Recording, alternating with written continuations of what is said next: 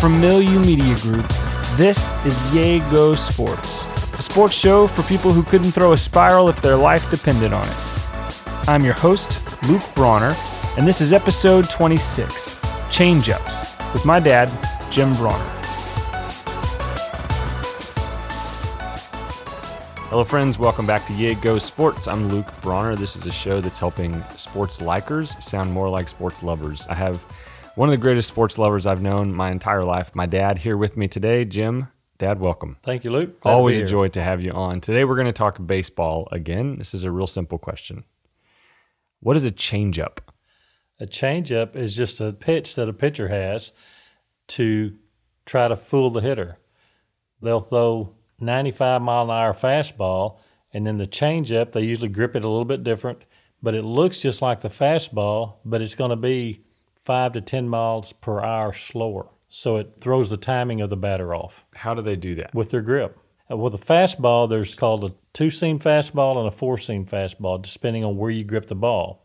If it's two-seam, when it's spinning, you only see two seams of the baseball. If it's a four-seam, you see all four seams, and the ball does different things. A lot of times... And a batter can see that?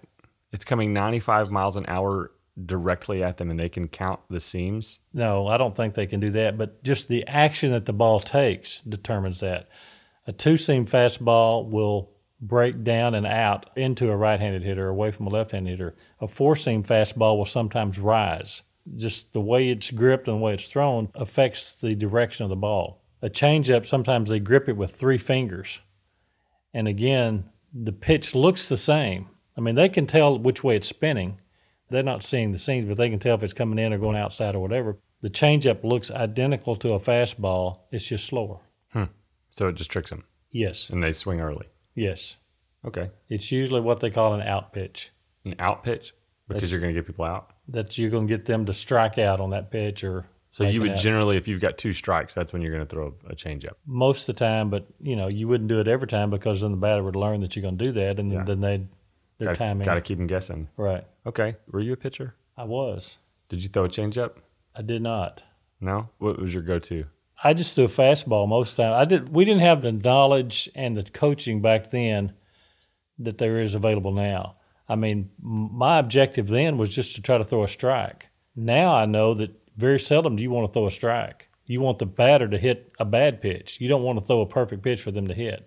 My goal was always just throw it right down the middle. And nowadays, you won't last long. Yeah. You were a pretty good pitcher though, right? Well, as a kid. Well, I mean, you were scouted by pros, weren't you? I was. That's what I thought. We'll just end it with that. Okay. That's good enough for me. Awesome. All right, Dad, thanks again for your help. You're welcome, Luke. Thank you. We'll see you next time. Yay Go Sports is produced, edited, and mixed by me, Luke Brawner. Our artwork is by Heather Hale. Our theme music is by Josh Moore.